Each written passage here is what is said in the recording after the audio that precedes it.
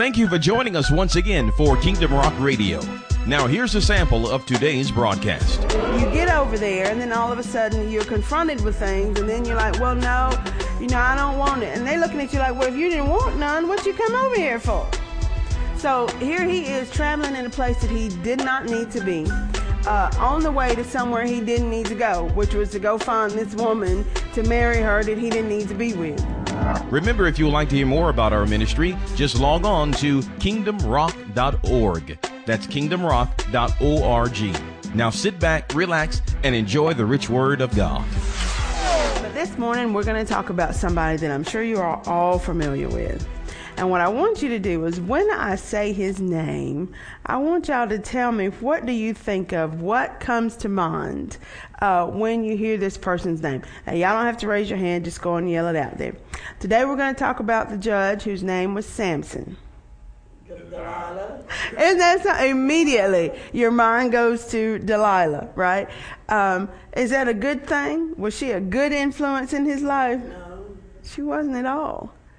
And so we can see how through the life of Samson, how you can be called for a particular purpose, even groomed for a particular purpose, and still get off track. And how we can see just even in the world around us today, you could do a whole lot of good and just do one bad, and that bad thing will overshadow a lot of the good that you've done. And so we have to be careful. And I know a lot of people say, well, some people say, the thing they don't like about church is always a bunch of do's and don'ts. You can't do this, you can't do that, you can't do that. And the reason for that is that as Christians, we should strive to live holy lives. Now, I say strive to live because it's a process. Hopefully, today, you will live a life that's more like Jesus Christ than the one you lived yesterday. And hopefully, Monday will be a little bit better than today. Well, if you slip on Tuesday and you just act like you ain't ever even heard of the Lord, then regroup and let's give it another try on Wednesday, right? But it's a process, but our goal should be to live a life that is pleasing to Jesus Christ, to be a Christian, which means someone who's Christ-like. Now, the reason we say it's important to come to church and to study your Bible and to pray is so that we can know what being Christ-like means. Because if I tell you, if I come in, I give Deacon an assignment. If I say, Deacon, I want you to be the usher at the church. Well, if Deacon is not familiar with what being an usher means, that doesn't tell him anything, does it? He's just like, okay, I'm supposed to be an usher. I don't know what they do. And so he just sort of probably sit there because he figures, well, I don't know what I'm supposed to be doing. So usually when people don't know what they're supposed to do, they just do nothing, pretty much. So for us to tell you that you are to be a Christian, to be Christ-like, if you don't know what that means, you don't have anything you can work with.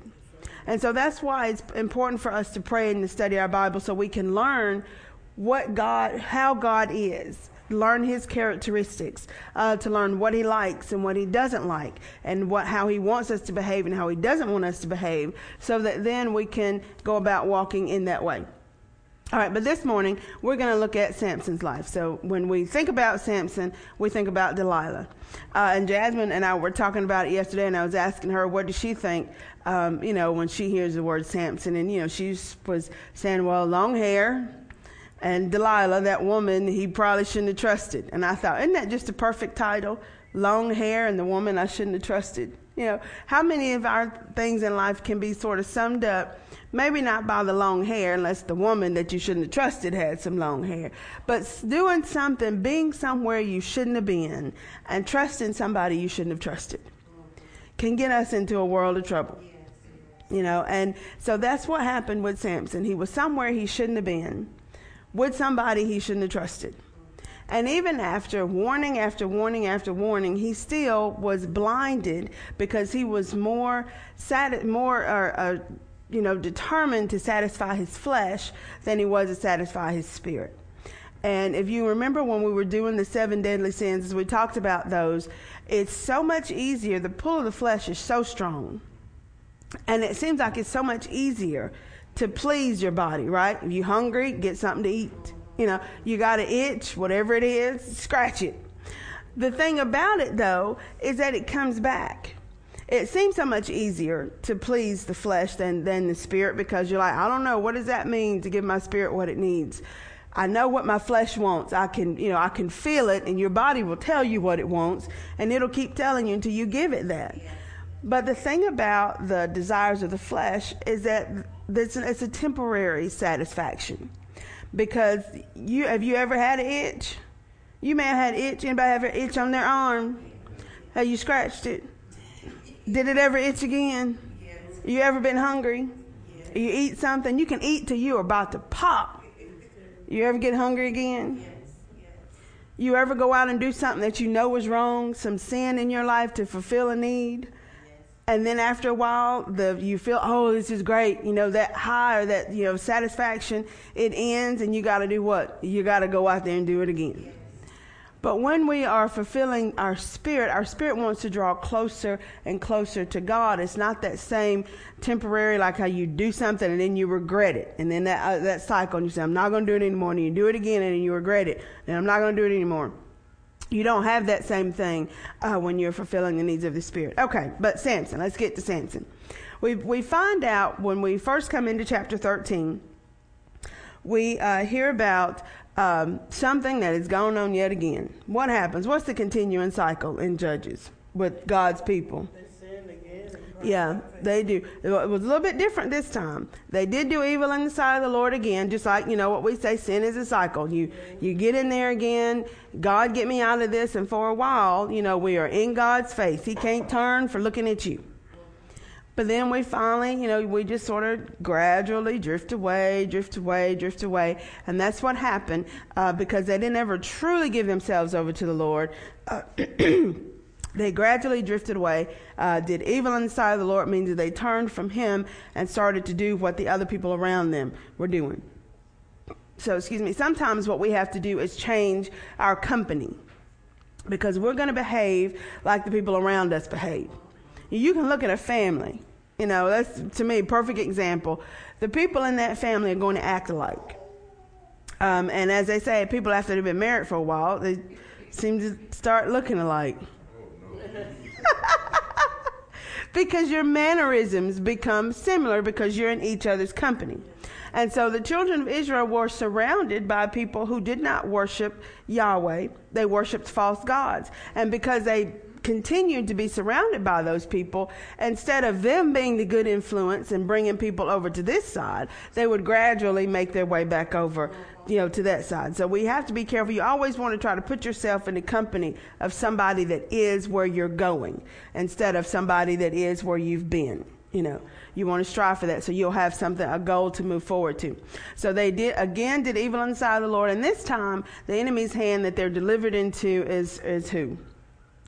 The Philistines. And it doesn't say in this particular passage, usually when they would do evil in the sight of the Lord, they would cry out and he would send a deliverer. Well, they didn't even cry out this time. So that lets us know, a couple of things. Either one, they were just so caught up in what they were doing that they didn't even realize that they were out there needing help. Or, hey, the Philistines' rule wasn't quite that bad. Sometimes we can get so comfortable in bondage that you just like, well, this is what it is. What it say? It's my lot in life. It ain't a lot, but it's you just get comfortable and you just settle for this is all I'm going to ever have. This is all it's going to ever be. Now they had been under the rule of the Philistines for 40 years. So in 40 years' time, you got some people that have grown up in it, and that's all they've ever known. And so they don't realize that they can be free, that they can serve God, and they don't have to do the bidding of this other nation, that they are supposed to be a strong and powerful nation on their own. And we can forget that. We can forget that we are to be a strong and powerful person, that we don't have to be beat down, and we don't have to not have enough, and we don't have to just sit over here and wait for somebody to give us something, wait for somebody to give us a handout. So we can sometimes forget that we are supposed to be the victor and not the victim when you can get used to being the victim. And you just expect people to do you wrong because they always do. You expect things to turn out wrong for you. And so we see that this is are just sort of settled in this, and they're not even crying out for help. But the Lord sends help anyway. And so we come upon Manoah. We don't even know his wife's name. Her name is just his wife. Manoah and his wife. The angel appears to his wife. She is barren. I mean, she does not have any kids, not capable of bearing children. And as difficult as it is in today's time, it was even more difficult back then, where you were considered, if you weren't able to have children, you were considered cursed of God. Or when you had children, you were blessed of God. And, men not only wanted children, they wanted sons, because especially if you're in an agricultural society, you needed people to help you. Help you with your land or whatnot. Okay, so an angel appears to her and tells her that she's going to conceive a son, and that son will begin the deliverance of Israel from the Philistines. Now, I don't know about y'all, but I'm like, wow. How would you feel if God came up to you and said, "You not only are I'm going to bless you with a child." You've tried to have kids. Once you consider yourself barren, that means you've tried to have children. Enough time has gone by where you just come to grips with it just ain't going to happen. And it may not be just necessarily a physical child, but just think if you've tried to birth a ministry, something that you wanted to do, and you've tried it and it just hasn't happened. And so you may just be sort of coming to grips with, this is all I'm going to ever have. It's not going to get any better than this. I'm not going to accomplish this thing. And then the Lord comes and tells you, not only is it going to happen, but it's going to be the beginning of the deliverance for a whole nation of people. That's powerful. And so he tells her that, and she goes and, she tells her husband, and her husband was like, who is it? I don't know. Just somebody from God. She doesn't even know if it was an angel from Yahweh or from whoever. I didn't ask him his name, and he didn't tell me. And so the angel appears to her again, and she goes and gets her husband. And so they have the conversation there with the angel, that you're going to be blessed with a son, and that he's going to be the beginning of the deliverance of God's people. But there's some guidelines that the angel gives her. Her son is going to be a Nazarite. Now, what that means is a person that is set aside for God's use. And there was a vow that would be taken to be a Nazarite, and they would not drink any wine or strong drink, no fruit of the vine at all, so no grapes or anything like that. They had to also not touch anything dead, even if it were a relative, no touching of dead flesh. And he could not cut his hair, no razor on his head, because the hair symbolized that the vow was still intact. And when the vow, some people would take, in other sections of the Old Testament, there's some people that would take Nazarite vows just for a season. And when the vow season was over, then they would shave their heads, and it was offered in an offering, sacrifice to the Lord. So these are some things. And so because the baby Samson would have to be under this vow, his mother had to be, because while she was carrying him, she didn't, want to do anything that would possibly contaminate him, because he was going to be set aside for the work of the Lord. All right, so in chapter 14, Samson has grown up, and it's unclear now. I mean, it's got to be somewhat obvious. If you're raising a child and there's this vow on his life, I'm sure at some point they've taught him the ways of the Lord, and they've told him why, you can't have this, and why we don't cut your hair. And so he knows what's on him, that he's been set aside for the Lord, and there's some restrictions on his life. But as he grows up, he, like children sometimes will, decide to go his own way. So we see in chapter 14, the first thing that we pick up on is that Samson goes down to Timnath, and he sees a woman down there that's a Philistine. Now, we already have established that they are the enemy, so to speak, right? They are the oppressor of the people that you have been called to help deliver. So marrying one of them, probably not the best plan. Wouldn't you think? You start intermarrying, and maybe he thought that if he intermarried, he could sort of go in and infiltrate. Who knows? But his parents don't like it, and they're like, well, is there not somebody among our people? Why don't you marry one of your own kind? Why would you go and marry somebody that's the enemy? But Samson is going to do what he wants to do. So he goes and he gets this woman, and as they're traveling there, he travels through the vineyard. Now, if you cannot have anything from the vine, you're not supposed to eat anything from the vine. Tell me, what business do you have in the vineyard? None at all, right? There is no need to put yourself in a place of temptation if you're not supposed to be there. But Samson does. He decides to travel through the vineyard. Now, we can think about in your own life some situations where when you went somewhere you knew you didn't need to go, it wasn't even on the way. You just decide, well, I'm going to go by here. I'm going to go by so-and-so's house on my way, to the church. I'm just going to swing by, and see. What happens? You get over there, and then all of a sudden you're confronted with things, and then you're like, well, no, I don't want it. And they're looking at you like, well, if you didn't want none, what you come over here for? So here he is traveling in a place that he did not need to be, on the way to somewhere he didn't need to go, which was to go find this woman to marry her that he didn't need to be with. But he is we just blinded to what he needs to be doing. And when we look at, and it's always easy to look in somebody else's life and see their mistakes. So hopefully what we will do is, as we look in Samson's life and see his mistakes, we can then take a step back and look in our own lives and perhaps see where maybe I don't need to be over here. Now, I don't know what your vineyard is, but you know what it is. And perhaps you don't need to go that way if you know it's over there. You know you can't have it because you know you've been set aside and consecrated for God. Then there's no business. And why even go over and tempt yourself? Don't even look over there at it. It don't concern you. Some things you just need to put out of your life. It doesn't concern you. And just move on. So he goes on, and on the way there's this lion that comes out. Well, he attacks the lion, or the lion is coming at him. Either way, Samson wins.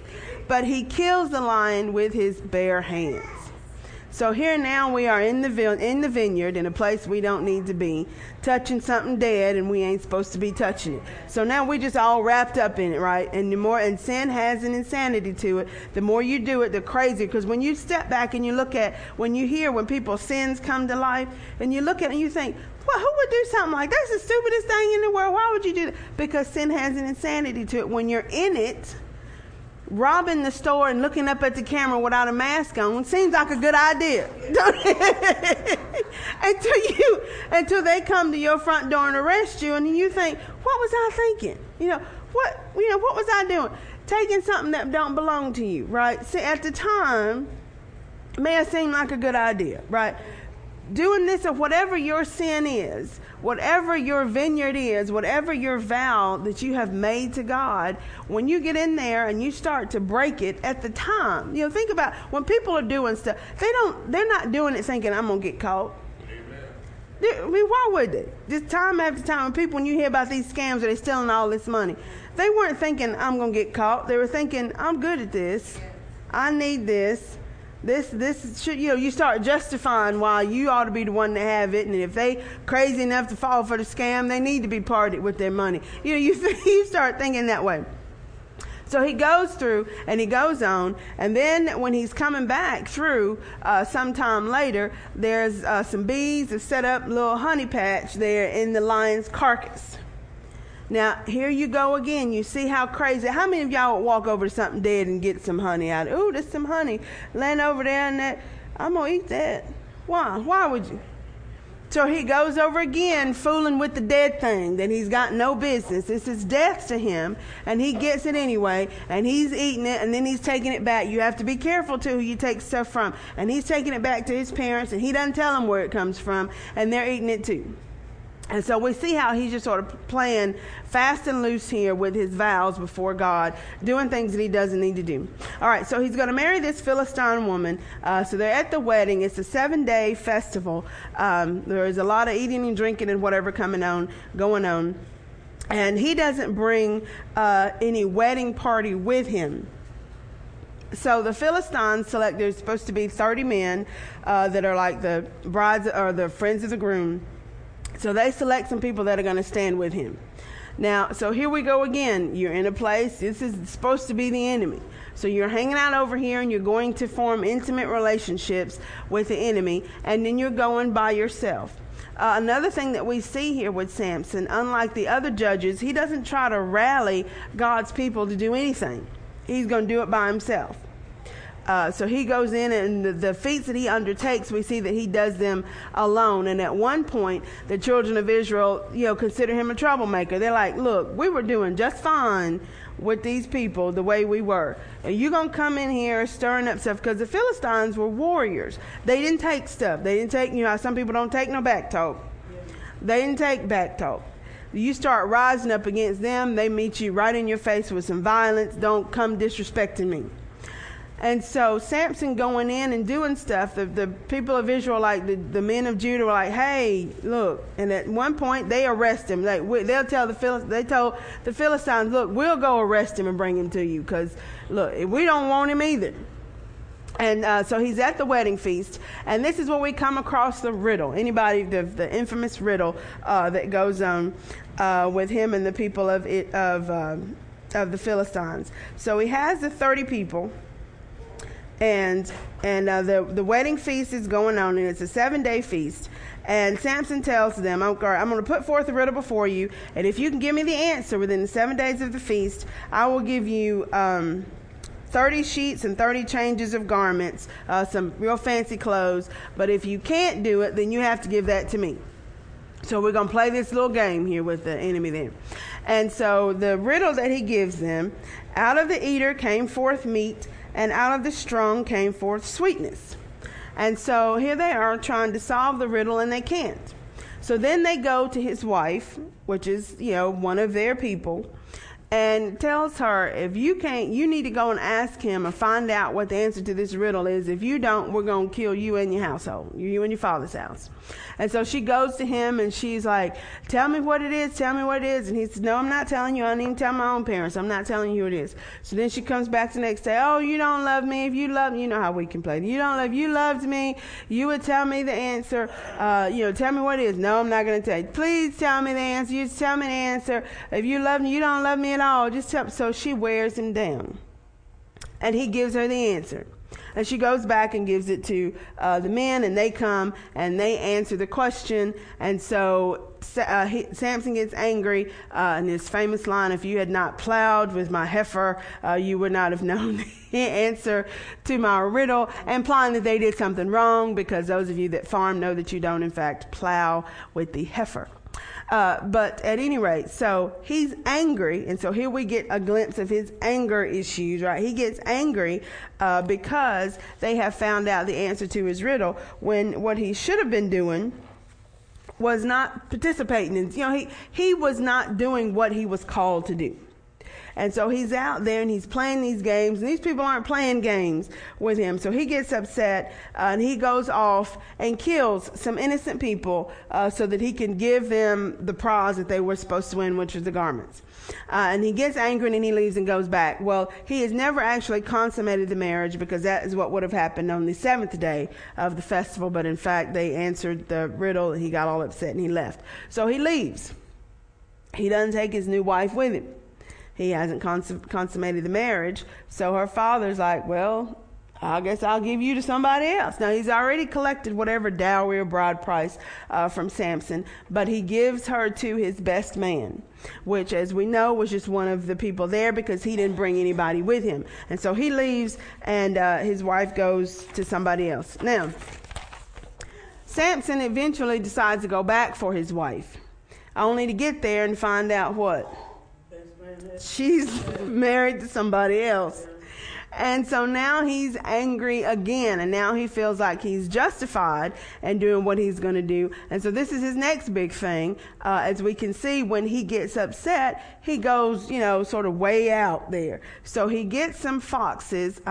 One translation says maybe jackals, whatever it is. He gets these animals. He ties them end to end, 300 of them, possibly, having some help. He puts torches between their tails and sends them loose, running through the field fields of grain and the vineyards. Now, destroying everything. Now, those of you that have farms realize it takes a lot of work to get a field. Not only was the field prepped, but it says the standing grain. So we're already nearing harvest time.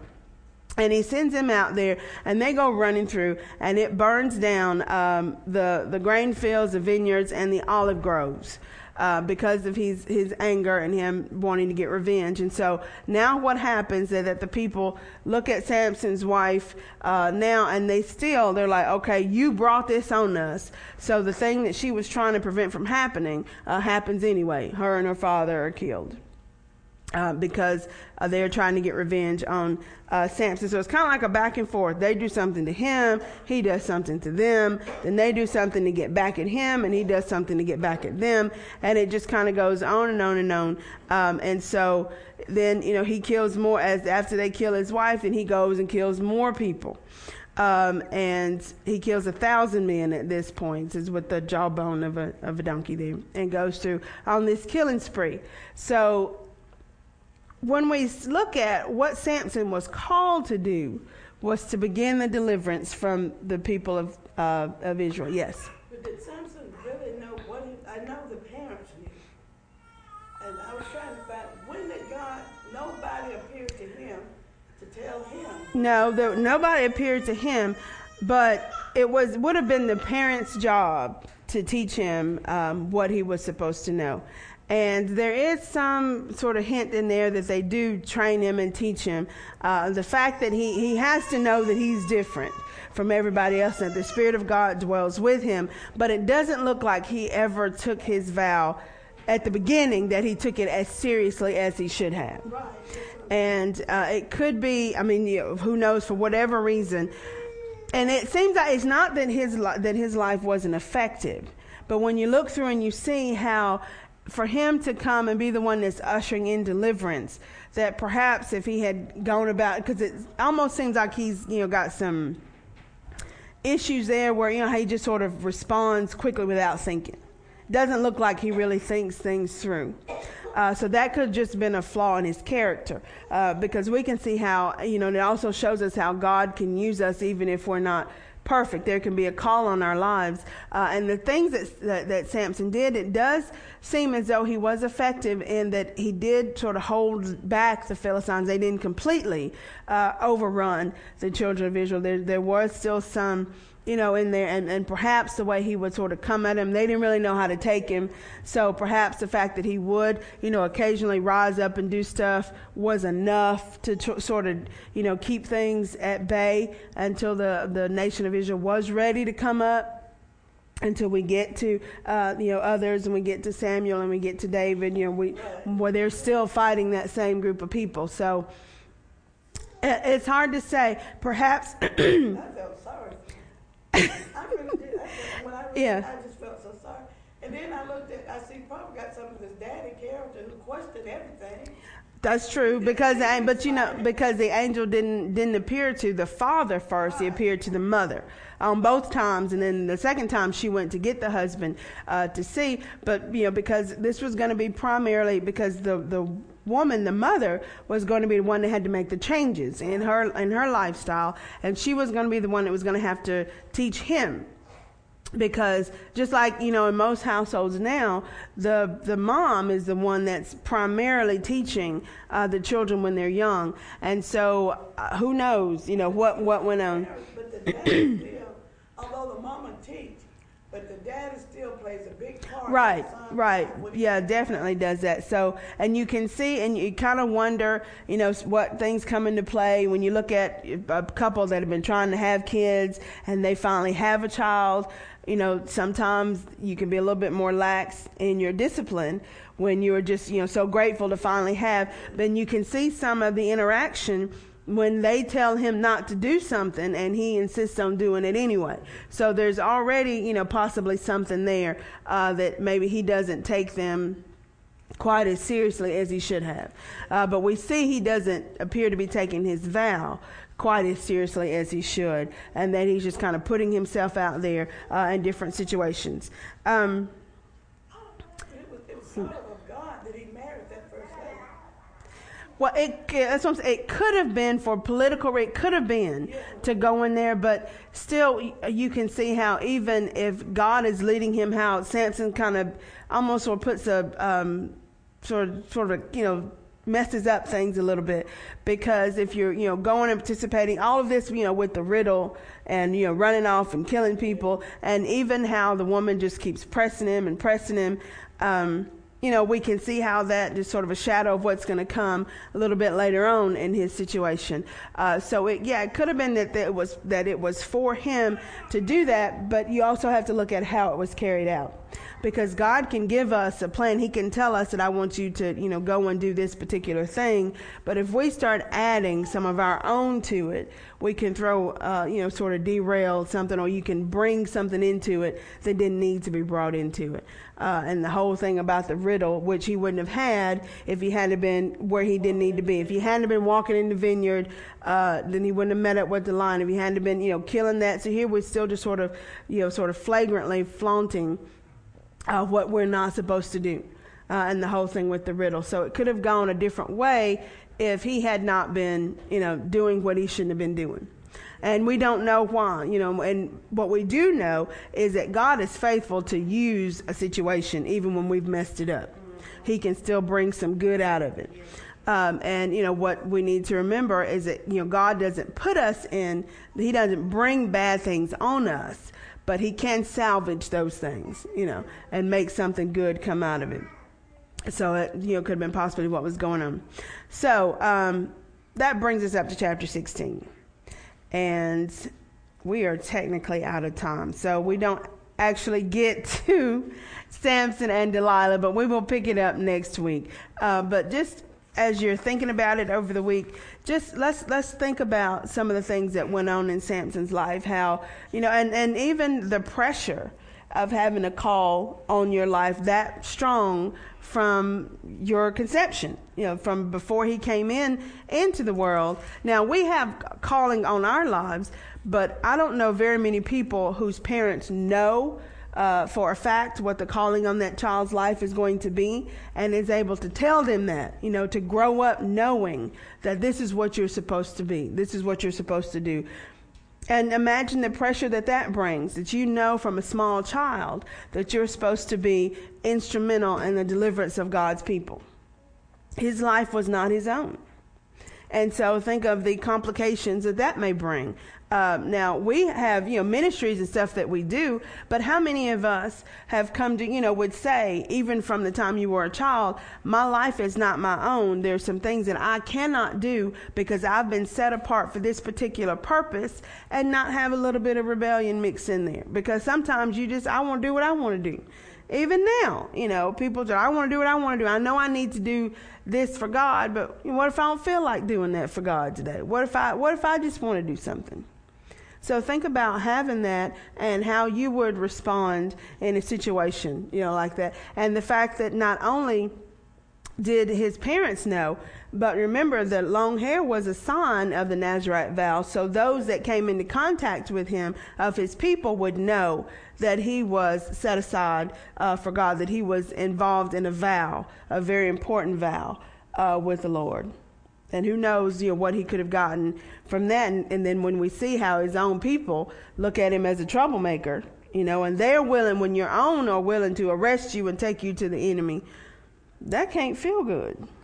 Yeah, you're thinking that I'm supposed to be here to help deliver these people, and they just want to be rid of me because they think I'm rocking the boat. And they're happy. When you're trying to help to bring somebody out of something they don't want to be out of. They were happy to be. And how many of us have done that? I've found myself in a situation, you're trying to save somebody and they don't even think they lost. So what do you do? How will you do in that situation? You're trying to pull them out of danger. The house is on fire and pull you out. This is just some smoke. I like this. When they're, sort of in a stupor and happy to be there. All right, so there were a lot of challenges there, but we'll pick back up with Samson next week. Thank you all so much for being a part of our Sunday school class, and we're going to go ahead and consider ourselves dismissed. Well, those of you that are here tonight, and those of you that are listening by way of CD, if you don't know the Lord Jesus Christ as Lord and Savior of your life, we're going to say this short prayer together. And I pray that if you pray this prayer sincerely, the Lord will hear you and he will answer you. So if everybody here, would you stand with us at this time? And we're going to invite our Savior in our hearts because he loves us. And he is not here to condemn us. He's not here to embarrass us. He loves you. He loves you. And he does not want distance to be between you. So, would you repeat with me? Would you pray with me?